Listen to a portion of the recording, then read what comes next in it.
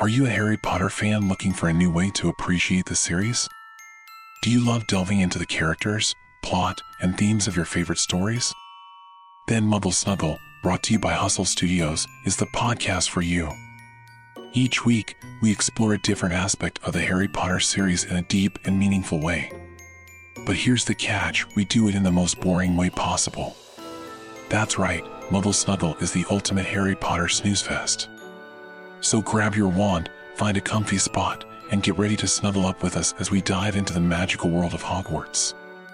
Whether you're a diehard Harry Potter fan or just looking for a new way to enjoy the series, Muggle Snuggle has something for everyone. So join us and get ready to snuggle up with your favorite Muggles as we explore the wizarding world of Harry Potter. Don't miss an episode. Subscribe to Muggle Snuggle, brought to you by Hustle Studios, today.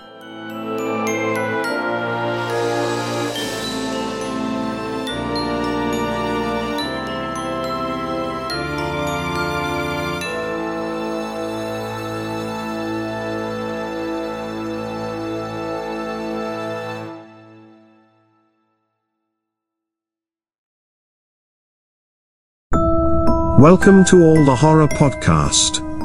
Each episode will feature a spine-tingling, creepy horror story that will keep you awake. Enjoy the story.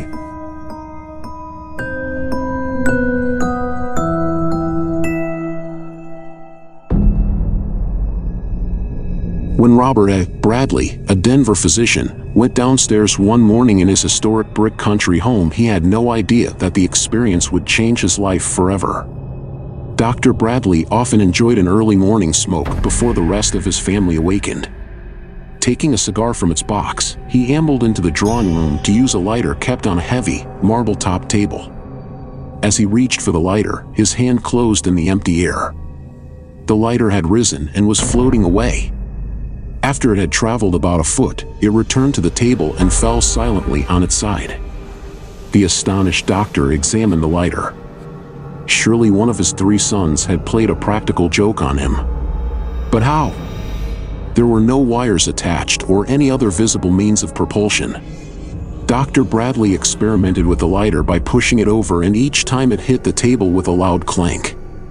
That was the first of a series of unexplained incidents that would soon be witnessed by every member of the family. They all went shopping one Saturday and returned to find the reception hall of their home in shambles. A wrought iron trellis had been wrenched from a stone planter, and the plants themselves uprooted and thrown around the room. The carpeting, covered with dirt, resembled a rototilled garden. Oddly, there was no evidence that the house had been broken into. That night, after the children were in bed, Dr. Bradley, his wife, Dorothy, and Seedwalt Palaski, a foreign languages professor who was staying with them, were watching television. The only illumination came from the television set and a light in the adjoining entry hall. Suddenly, Mrs. Bradley thought she saw movement out of the corner of her eye. Turning toward the plant beside her, she noticed one leaf moving up and down. The windows and doors were all shut and there were no drafts. As she watched closely, she saw that no other leaf moved. She said nothing. A moment later, the house shook with a terrifying noise. Professor Palaski leaped to his feet and ran. The Bradleys followed. They searched the entire house, but could find no cause.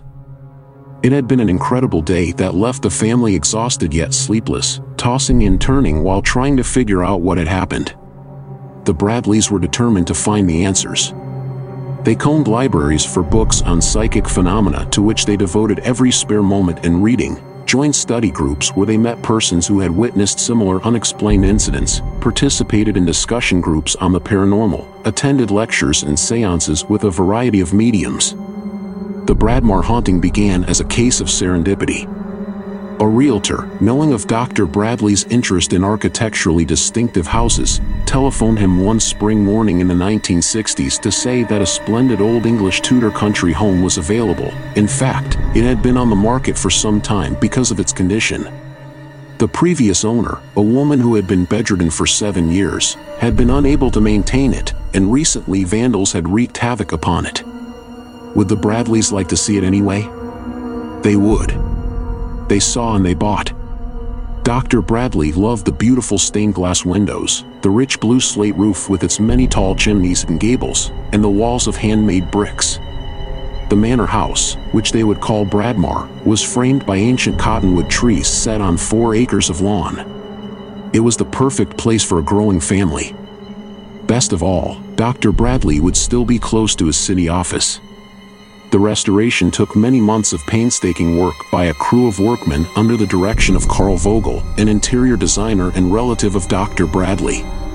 The man was a bachelor who had recently moved to Denver, and the Bradleys invited him to live with them as soon as they could move into the house. Carl was experienced in house restoration, and the Bradleys felt fortunate to have a competent person in charge.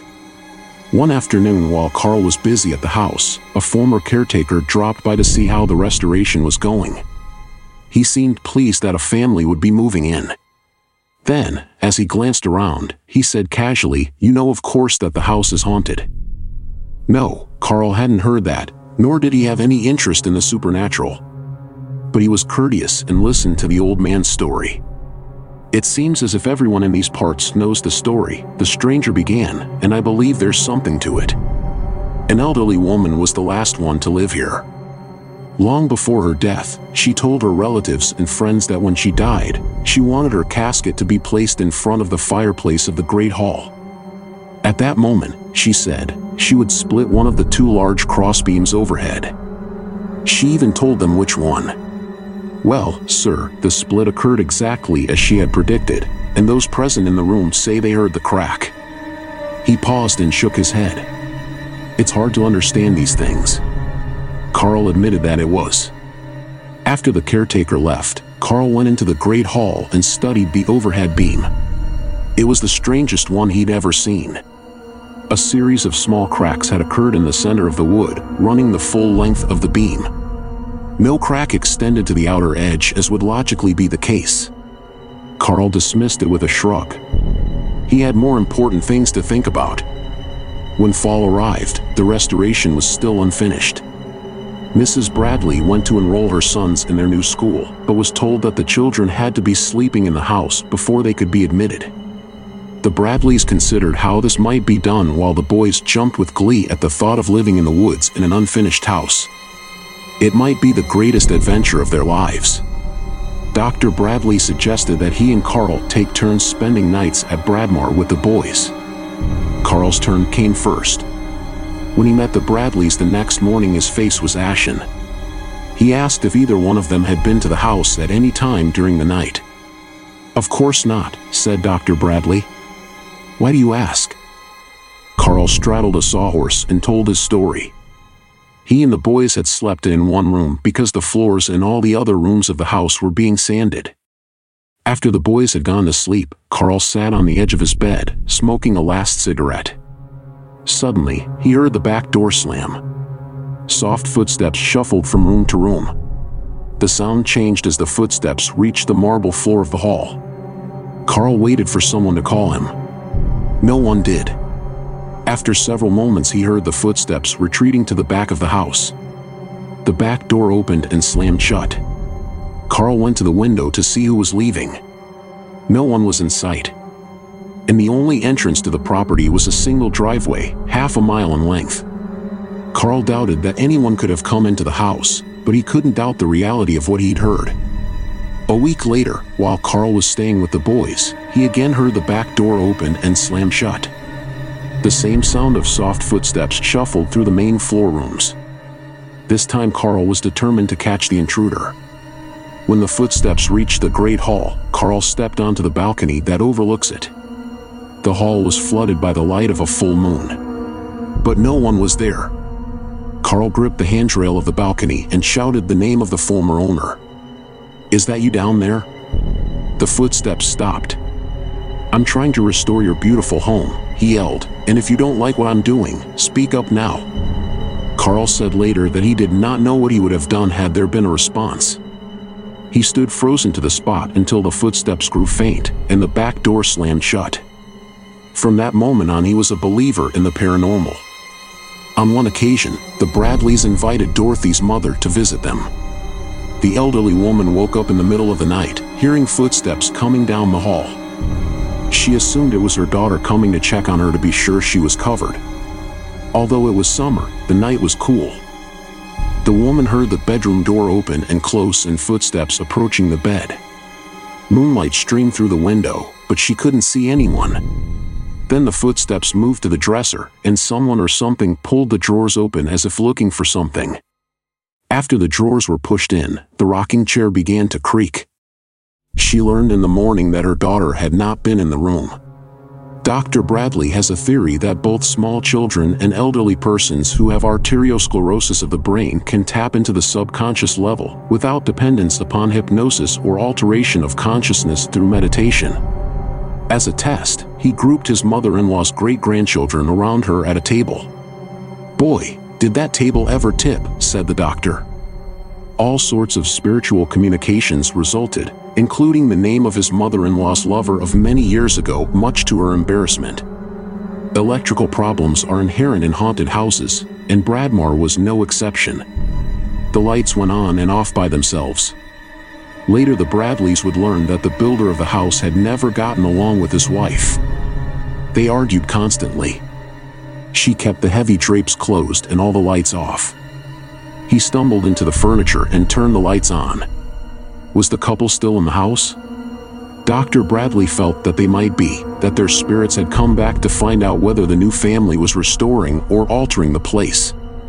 He felt they were probably delighted to witness a restoration. Yet the erratic behavior of the lights continued. It became so annoying that an electrician was called in to inspect the wiring. He said it would all have to be replaced. One day Mrs. Bradley was standing in the center of her room when a bare yellow bulb overhead came on. "Who turned on that hideous light?" she called, then realized there was no one else in the room. She walked over to the wall switch and found it in on position. She snapped it off and called Tom, the electrician, who was working elsewhere in the house. When she explained what had happened, Tom said, "That's not possible." "Of course, it's not," said Mrs. Bradley, "but it happened." Tom shrugged his shoulders and returned to his work. After the wiring job had been completed, the Bradleys invited friends over one evening to show them around the house. In one wing, not a single bulb would light. The next day, Tom spent all morning trying to find the source of the problem. Finally, in desperation, he yanked a piece of wiring out of a conduit. The wires that he had painstakingly braided were now unbraided and the conduit disconnected. Another day, Professor Palaski was up on a stepladder using an electric hand sander to sand some woodwork. Mrs. Bradley was working nearby. Suddenly, she heard a scream and a crash. She found the professor sitting on the floor and holding his head. "Someone hit me," he yelled. "That's impossible, Sieg," said Mrs. Bradley. "There's only the two of us here."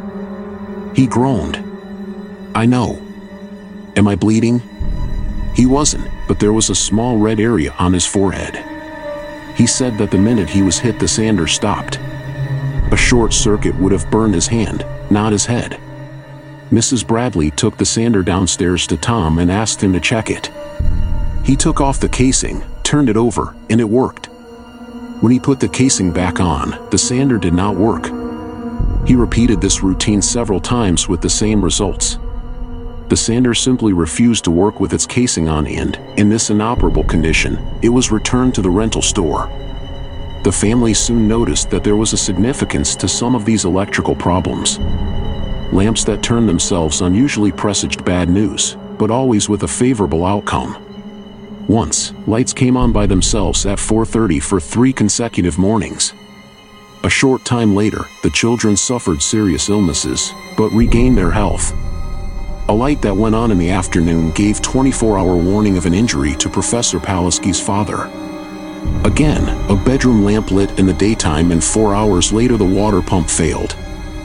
Another day, the huge brass chandelier that hung from the ceiling of the Great Hall began swinging. Within 2 hours, a message arrived that a relative with a severe illness had been hospitalized. A complete recovery resulted. Water also is a puzzling phenomenon in haunted houses. Faucets often turn themselves on and off at will. At Bradmore, a relative entered the house one morning and was hit on the head by a blob of water. The water hadn't yet been turned on. The man got a stepladder and climbed high enough to reach the ceiling of the room. It was completely dry. Such pranks are usually attributed to a poltergeist or noisy ghost that is heard, but is not seen. It may break dishes, upset furniture, strip linens from beds, and do all manner of annoying things. It is commonly thought to be associated with the presence of an adolescent in the house. Parapsychologists believe that the turbulence and energy force of the teenager are somehow transferred to inanimate objects. But the Bradleys couldn't accept that theory. In their book, Psychic Phenomena, Revelations and Experiences, they write, "The physical happenings have been associated in our minds with definite purposes, definite meaningful events or ideas. They seem in our case to be intelligence-directed, and of a higher level than pre-adolescent capriciousness." The second theory, therefore, the one which seems more likely to us, is that these physical happenings were affected by deceased people manifesting via psychokinesis and utilizing this power for a purpose. The Bradleys never doubted that their surviving subconscious mind had split the beam. Nor did they doubt that the footsteps Carl had heard without anyone visibly present had come from the spirit world. They would be heard again, this time by Mrs. Bradley and her sister, Mary. On New Year's Eve, the two women were visiting upstairs long after the other family members had gone to bed. Carl was out at a party. At 12:30 a.m., the women heard footsteps in the carpeted area of the dining room hall, then the sound of Carl's leather heels on the marble floor of the great hall. He'd be up in a minute to tell them about the party. But why was he returning so early? Had something gone wrong? The footsteps started up the staircase, then retreated. "He's gone to the kitchen for a cup of coffee," Mrs. Bradley said. "Did he float there?" asked her sister. Mrs. Bradley looked at Mary and realized there were no footsteps in the kitchen, nor anywhere else. Silence enveloped the house. The women went to bed. In the morning, Carl said he'd arrived home at 4 a.m. and that the party was great. Although the Bradleys never saw a ghostly figure in their house, others apparently did. On a number of occasions, the family opened their home to tourists, charging a small fee to be donated to local nonprofit institutions. Some visitors said they saw phantoms flitting in the hallways, and once a group of children reported seeing a woman in a window. She was not real. Dr. Bradley invited spirit photographers to come down from Canada, but they couldn't capture anything on film. Marital problems not connected to their supernatural experiences caused Robert and Dorothy Bradley to divorce in the late 1960s. In 1970, Dr. Bradley remarried and, 10 years later, sold Bradmark because the couple no longer needed a 33-room house. The buyers, friends of the Bradleys, reported continued poltergeist activity, with items, especially jewelry, disappearing from one place to reappear in another. After living in the mansion for only a short time, the family sold it. It takes a special kind of person to live in a haunted house,